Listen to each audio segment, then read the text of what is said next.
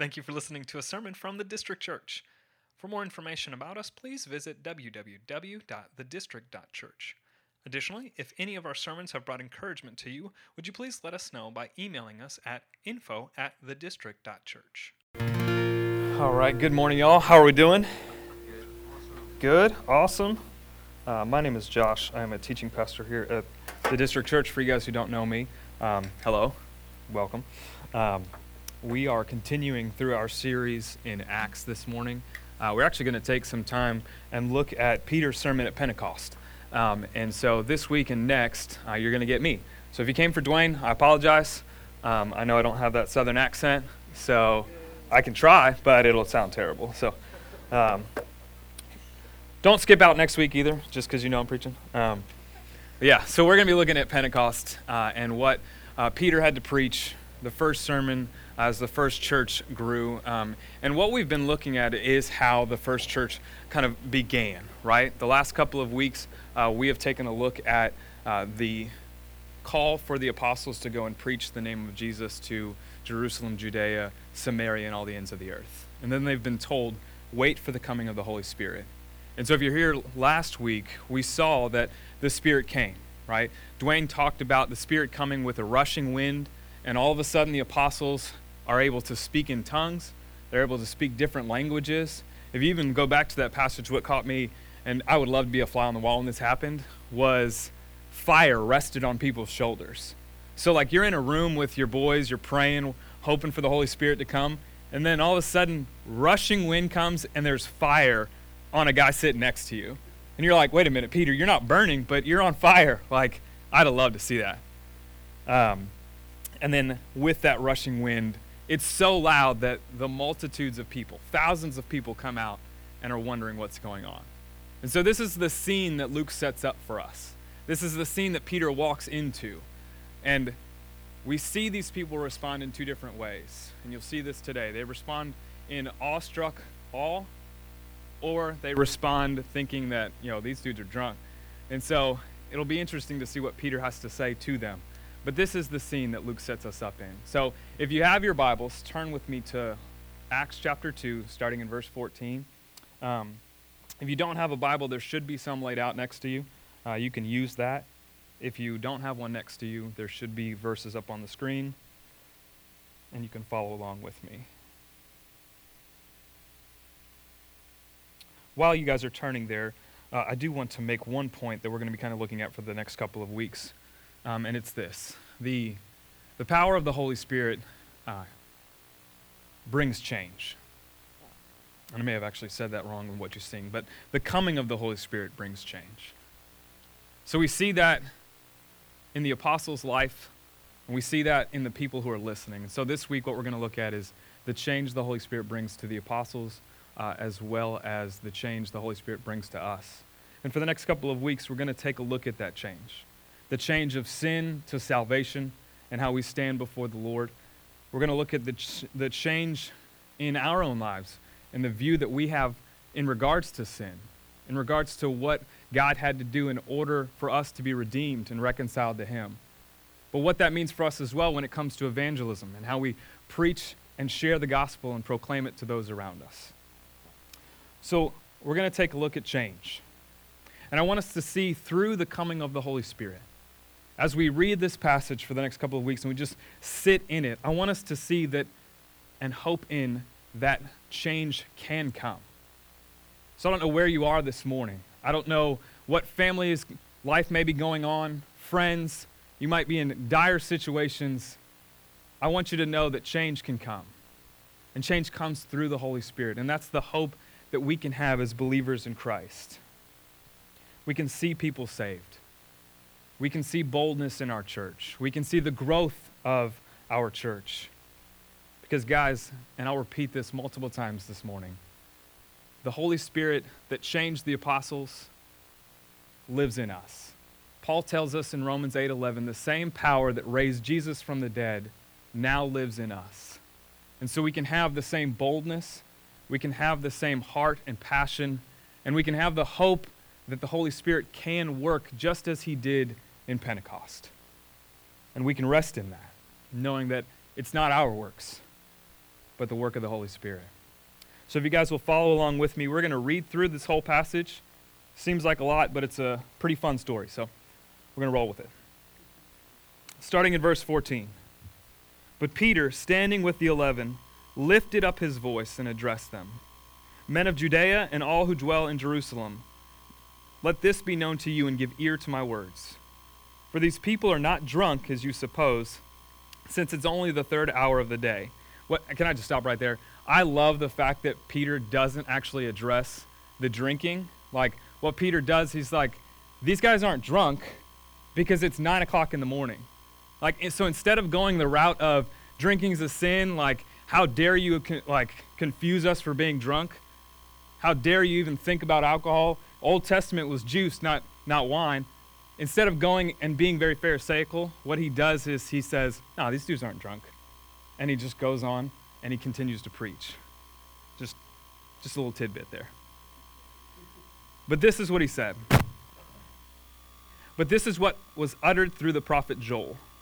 And in the last days it shall be, God declares, that I will pour out my spirit on all flesh, and your sons and your daughters shall prophesy.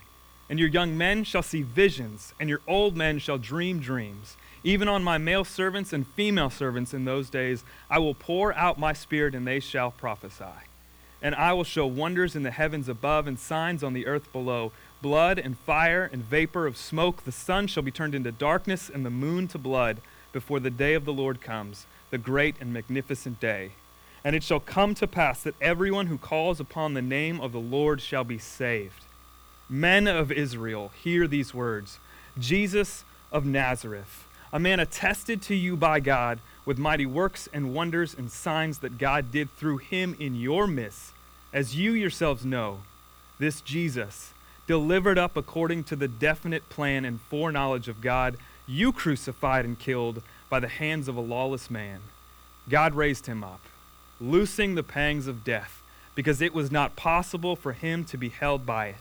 For David says concerning him, I saw the Lord always before me, for he is at my right hand that I may not be shaken.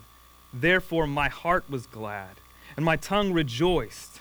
My flesh also will dwell in hope, for you will not abandon my soul to Hades, or let the Holy One see corruption. You have made known to me the paths of life. You will make me full of gladness with your presence. Brothers, I may say to you with confidence about the patriarch David, that he both died and was buried, and his tomb is with us to this day. Being therefore a prophet, and knowing that God had sworn with an oath to him that he would set one of his descendants on his throne, he foresaw and spoke about the resurrection of Christ, that he was not abandoned to Hades, nor did his flesh see corruption. This Jesus God raised up, and of that we are witnesses. Being therefore exalted at the right hand of God, and having received from the Father the promise of the Holy Spirit, he has poured out this that you yourselves are seeing and hearing. For David did not ascend into the heavens, but he himself says, the Lord said to my Lord, sit at my right hand, until I make your enemies your footstool. Let all the house of Israel therefore know for certain that God has made him both Lord and Christ, this Jesus whom you crucified. Now when they heard this, they were cut to the heart, and said to Peter and the rest of the apostles, brothers, what shall we do? And Peter said to them, repent and be baptized, every one of you in the name of Jesus Christ, for the forgiveness of your sins, and you will receive the gift of the Holy Spirit. For the promise is for you and for your children and for all who are far off, everyone whom the Lord our God calls to himself. And with many other words he bore witness and continued to exhort them, saying, save yourself from this crooked generation. So those who received his word were baptized, and there were added that day about 3,000 souls. This is the word of the Lord. Let's go to him in prayer and ask him to bless this time. Lord, thank you. As we sang, Jesus, you make the darkness tremble. You bring us out of the darkness into the marvelous light by your saving grace and your mercy to sinners. And Lord, all who call upon your name will be saved. And Lord, we praise you for that. We long for that to happen in our church, in our city, in our state, and in the ends of the earth. And so we pray this morning that you would grow our affections for you. That we wouldn't see our sin as something that is standing in front of us, but we would see the cross, and then we would see the mighty power of Jesus. And in that power, we would be emboldened to go and preach his name. Emboldened to preach the hope and mercy and grace that we have been shown through him. And Lord, teach us through Peter's sermon this morning. Teach us the love and grace and mercy that you've shown us. We thank you for it, Lord. We pray all these things in Jesus' name, amen. So, when we think about Pentecost, and we think about the guy who just preached it, Peter, if we think about 2 months prior to Pentecost, Peter is the guy who just denied Jesus, right? Luke tells us in Luke 22 that Jesus was actually so close to Peter that on the third denial, Peter was actually able to see his face. So when you think about a guy who may not want to step up in a situation like this, it might be Peter, right? You would think that with this multitude of people, Peter would shrink back. Peter might not be the one to step up, because look at his track record. But what I want to submit to you today, and what I want to look at, is the coming of the Holy Spirit changes not only Peter, but those 11 apostles as well, who scattered when Jesus was arrested. The Holy Spirit took men who were cowards, who ran, feared for their lives, and even went back to their original jobs when Jesus' body wasn't found in the grave. These men who you would not think would be the ones to stand up in front of thousands of people to proclaim the gospel, all of a sudden change. And I have to ask myself the question, what happened? Why? And it's because of the coming of the Holy Spirit. We see the Holy Spirit come in a rushing wind, brings tongues of fire and boldness to proclaim the resurrection of Christ. That is the only way that a man who denied Jesus, even to his face, would ever have the power to go and preach the gospel to 3,000 plus people. And the reason I bring that up this morning is because we can be like Peter. We can be fearful of what we may not know. We can be fearful of the sin that we have in our lives. We can be ashamed of who we are in the time of our life, and we don't have the courage or what we think is the power to go and preach the gospel to those around us. But as I said earlier, as Paul says in Romans 8, that same Spirit that gave Peter the power as well as the emboldenment to preach the gospel of Christ, that same power lives in us. We too have that same power. So why don't we tap into it? What causes us to not embrace what we've been called to do to share the gospel of Christ? What I also think is interesting in this sermon is how Peter addresses the crowd. So if you start to look at what Peter says, in verse 14 he says, men of Judea and Jerusalem. And then in verse 22 he says, men of Israel. And then he gets a little bit more closer to them and says, brothers. And he closes out in verse 36 and says, house of Israel. What he's doing is he's seeing the crowd in front of him. He's recognizing that he is preaching to a multitude of Jewish people, and he starts to contextualize his message. He starts to recognize what they have in common, and he goes to the Old Testament because he knows that those people have grown up just like him, memorizing the Old Testament text, seeing what Joel and David and the other prophets had to say. And he goes, hey guys, everything we learned in little Hebrew school, everything we memorized, all of that points to Jesus. I know what you learned because I learned it too, and therefore I'm going to point you to Jesus.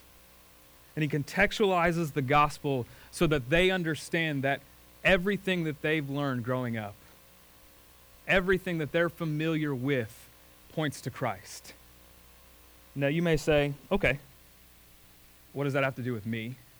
Because we're not technically preaching to a bunch of Jews. We're Gentiles, unless you have a Jewish mother, and then you probably are a Jew. So anyways, how it applies to us is this. We still have the same ability to contextualize the gospel where we are. One of the reasons that I read this whole passage before we started was because I wanted you to see that Peter didn't use lofty words. He didn't use wise rhetoric or even engage in some type of theological debate for them to see Christ. What he did was he recognized who was in front of him. He recognized where their past would be, and he took that and pointed it to the gospel. Yet how often do we tend to make it harder than it seems? How often do we put ourselves in shackles in fear of preaching the gospel because we don't know what to say? We might sound stupid. We're not a preacher. We're not a pastor. Whatever it may be. And we have fear of preaching instead of going out and doing what God has called us to do. We don't. Now, I'm not saying that you need to get up on a soapbox in the middle of Fountain Square or, even in the mall. I don't want you to get up on the escalators and just start yell, repent and believe. Although, Jonah did actually do that, which is ironic, and the Ninevites got saved. Anyways, it could work. What I'm trying to show you, though, is that Peter understands his audience. He understands who he's talking to, and he uses that knowledge to get to Christ. The example I used multiple times was actually quite funny. A pastor that I listened to, when his car would break down on the side of the road, he'd call a tow truck. And once he got into that tow truck with that driver, he knew that it was just him and that person, and they weren't getting out of the car until they got to where they needed to go, right? And he would ask the driver, have you ever seen The Matrix? It was an odd question. If you guys haven't seen The Matrix, I'm sorry. It's a great movie. Go see it. But Neo is the one to save all mankind, right? Everybody in the Matrix, Neo is that guy who's going to save them. And so this pastor would ask the question, do you think that there actually is one person that could save all mankind? And based on their answer, he would get to the gospel. That's contextualization.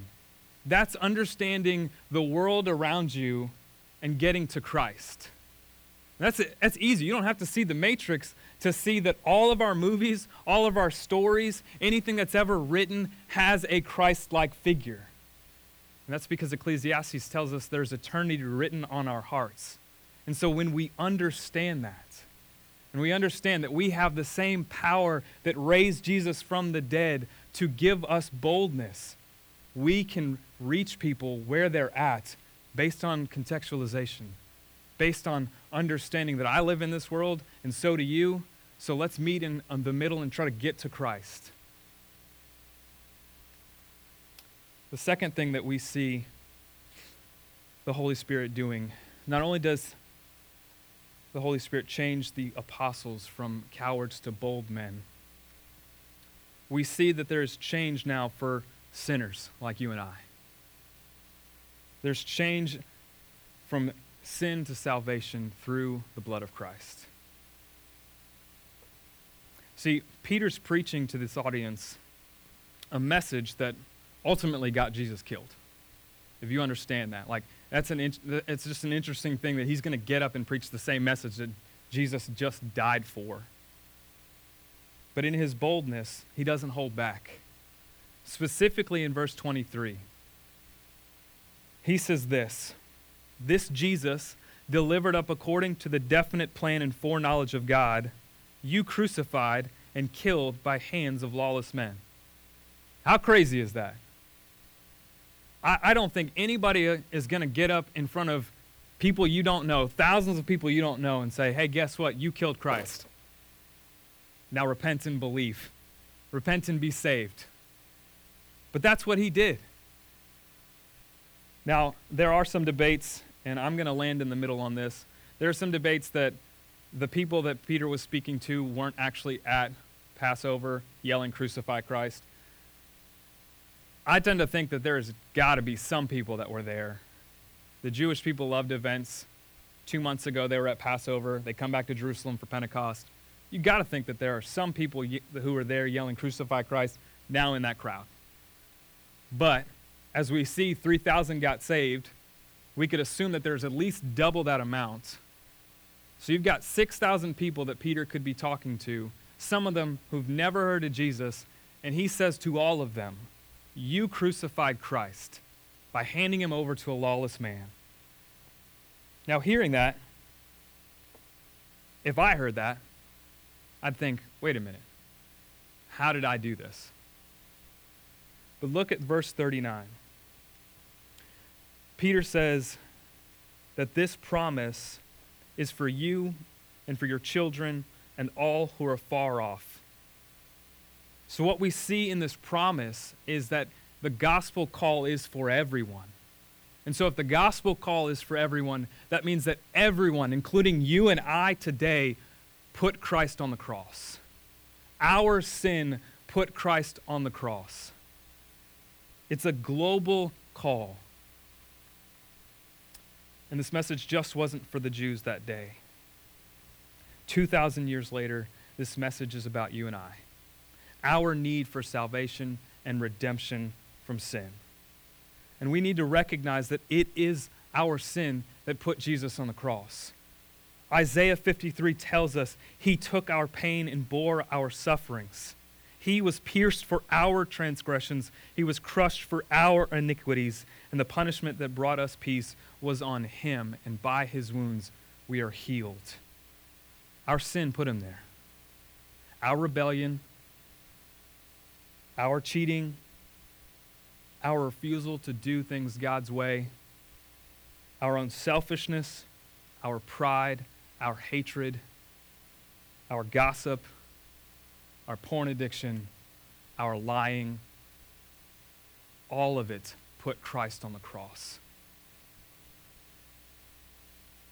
And we sing this truth anytime we sing How Deep the Father's Love. The line goes, man, it was our sin that held him there until it was accomplished. It was our sin that put Christ on the cross. But the beauty of Peter's sermon is that it doesn't just stop there. The beauty of Peter's sermon was that God had a plan from the beginning of time in order to make a way for our sin. In order for us to be saved. For those who call upon the name of the Lord. And guys, this is the great exchange. It is him who knew no sin, who became sin so that we might become the righteousness of God. It's the power to change. It's the gospel. It's salvation for all who believe. And all of this was for God's glory. And he overcame our hatred and our sin with his divine love by putting Christ on the cross. And if you hear anything this morning, I want you to hear that. And if you haven't trusted in Christ for your salvation, if you haven't repented and believed in him as Lord, don't leave here this morning without placing your hope in Christ. I know most of you in here, but I will never assume where you stand before the Lord. But I want you to know that the gospel is for all who believe. So we see a change of sin to salvation in Peter's message. The boldness of the Holy Spirit calling him to preach salvation to sinners.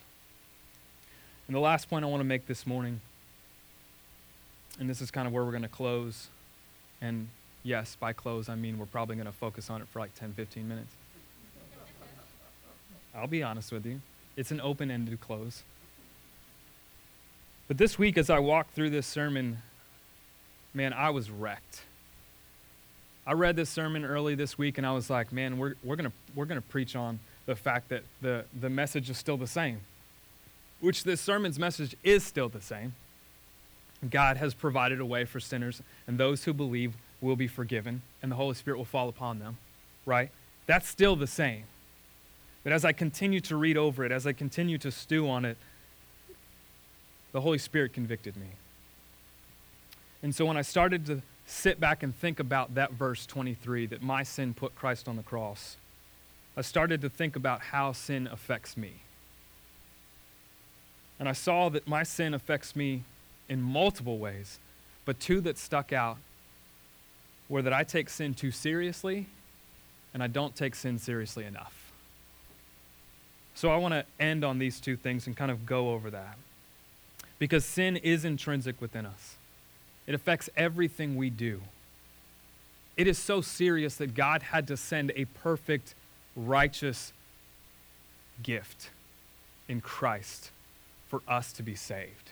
Sin isn't just something that we try to get better at or not do or put away, but sin is something that affects everything we do. John Owen says that if you don't kill sin, sin will kill you. And so as I read that passage this week, that's what kept going on in my head. Is that if I don't kill sin, sin will kill me. And so the first thing that I thought of in taking sin too seriously, before I get into it, I want you to say, I'm not advocating that you don't take sin seriously. I'm not advocating that you don't fight to put sin to death. But what I am saying is this. Oftentimes when we do sin, we put ourselves in this woe is me, dreary, weary route that God doesn't love us because we fill in the blank. Because we did this or we did that. How could God love me? And we put this weight on ourselves that is not meant for us to bear. I've heard it many times. I've heard the saying, how can God love me after I've committed this sin? How can God look upon me with anything but disgust? And the answer to that question is this. It's the cross of Christ. And so when we take sin too seriously, that weighs us down, it begins to affect how we view everything in this world. I know for me that it affects how I read the Word. It doesn't get me into my prayer life because I think that God is too upset with me. It doesn't allow me to engage with people around me because I feel like if they knew the real me, they wouldn't hear the gospel. But guys, there is no sin that the blood of Christ doesn't cover. God didn't save you because he knew you would be sinless after you got saved. The beauty of Peter's sermon is that God had a plan to save, knowing you would still sin after you got saved. He saw you. Before the foundation of the earth, he saw the real you. The you that if we put your thoughts up on this screen, you would be embarrassed to be in this room. He saw that, and he still chose to save you. Guys, believing in Jesus means more than just getting baptized, going to church, or trying to be a good person. Believing in Jesus means first admitting that you are a sinner and acknowledging that there is no way you can earn God's approval by your works. And secondly, it means believing that Jesus paid the full penalty of your sin when he died on that cross. And so when you do sin, when you do stumble, when you do fall, God is not calling wrath upon you. He still delights in you. He still holds your hand and trying to pick you up out of the muck and the mire, saying, I love you. And 2 steps forward and 1 step back is still 1 step forward, and God delights in that. So yes, take sin seriously. Fight to put it to death, but don't let it weigh you down. Don't let it deceive you that you are not in God's family, that God doesn't delight in you. No power of man and no scheme of hell will ever pluck you from his hand. And guys, I've said it before, your own schemes can't pluck you from God's hand. So take sin seriously, but don't take it too seriously. And the second thing that I looked at this week when it comes to sin that could kill you is that I don't take it serious enough in my own life when it comes to evangelism. And here's what I mean by that. This week, I had a lot of repenting to do because I asked myself, where in this sermon does this apply to me? And I recognize that I don't take sin serious enough to engage with those around me, to evangelize with people that God has put in my circles. I have managed to see my sin so serious in my life that I need to preach the gospel to myself, but I've watered down other people's sins as if they don't need that same grace, as if they don't need that same hope, as if they're not walking in darkness. And so I don't take the sin of people around me as serious as I should. I don't see that God had to put Christ on the cross and showing me that sin is serious enough that if people don't hear it, they do go to hell. It's not just some ethereal thing that they'll be not with us in eternity. They'll be separated from God. And I saw that I didn't take that as serious as I should. And so I stand before you, a sinner, repenting, asking you to hold me accountable, but recognizing that I've watered down the sin that God sent Christ to the cross for when it comes to evangelizing others. There's a parable in Matthew 24 that talks about 3 servants who received talents. And I'm not talking about like America's Got Talent, like sing and dance and all that stuff. Maybe it was, but no. These talents are described as a monetary value. These talents are worth somebody's wage for 20 years. So there's worth. There's value to these things given to these servants. And each servant was given a set amount, and then the boss rolled out. And he said, take care of these talents. And he came back, and he asked those 3 servants, what'd you do with what I gave you? One of the servants came back and said, I tripled what you gave me. And the second servant said, I doubled what you gave me. And the third servant said, I took it to the ground, I buried it so I didn't lose it. And what the boss did to that third servant was call him slothful and wicked. And it even ends by saying, throw him into the utter darkness. And guys, this parable shows us that we have something greater than monetary value when we understand the hope of the gospel we have within us. But we are like that slothful, wicked servant that hasn't gone out and done anything when we don't share that same hope. When we don't take the sin of others serious enough that they need the hope of Christ. And this world needs that hope. People in our neighborhoods need that hope. So my challenge to you is if you don't know your neighbors, and I'm not just talking about their names, I'm talking about where they grew up, how many kids they have or they don't have, if they've been married, not married, where they work. My challenge is to be able to share life and the gospel so that you can share that hope with others. And it's going to take some boldness. But guys, we have the promised Holy Spirit within us to share that gospel.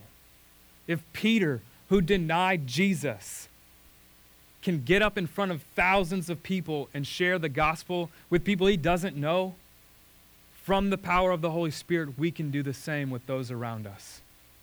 By seeking and being intentional about who God has placed in our circle of influence, whether it be our jobs, our homes, our neighborhoods. Man, we're creatures of habit. We continue to go back to the same places, right? And so we're going to continue to see those same people. So we should take that boldness where we go. And whether it's a believer or non-believer that you may be talking to, everybody needs more of Jesus.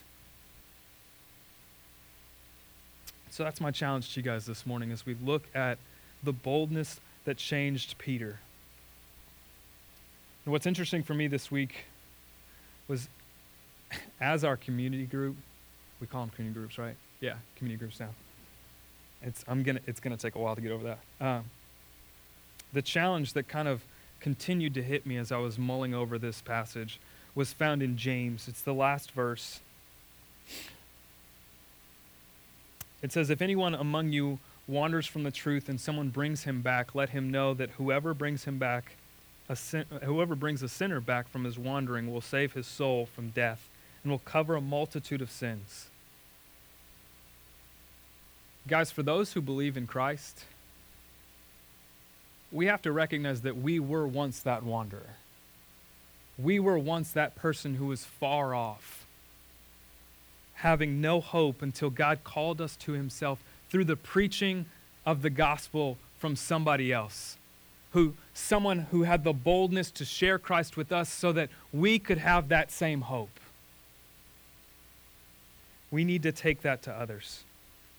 We need to recognize that other people's sin is leading them to hell, and there is no hope if they don't hear the gospel of Christ. Our call isn't just to be inclusive in here. Our call is to go out and share the gospel with others. And the only way that will happen is if we feel burdened for those God has placed around us. So this morning I want to ask you a question before we close out, before we go into our time of confession and worship the Lord. How are you burdened? How are you burdened for those around you? And how are you going to begin to seek the boldness that has empowered you through the Holy Spirit? If the Holy Spirit who empowered a man who was once a coward and denied Jesus, if he empowered him to boldly preach the gospel of Christ and 3,000 people got saved, what can he do through you and I? I'm not saying that there's A plus B equals 3,000 people get saved type of equation. But what I am saying is that we are called to be bold. We are called to share the gospel of Christ with those around us. And he's given us the power of the Holy Spirit to do the same thing that Peter and the apostles did on that day. And he calls us to that same message.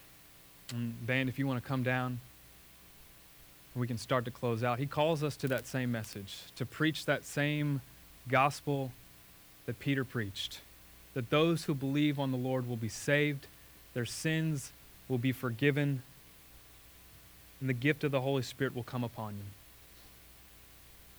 So how are you burdened this morning? And what's stopping you from preaching that Christ? What's stopping you from going out and sharing the hope with others who God has placed around you? Let's pray. Thank you for listening to a sermon from the District Church. For more information about us, please visit www.thedistrict.church. Additionally, if any of our sermons have brought encouragement to you, would you please let us know by emailing us at info@thedistrict.church.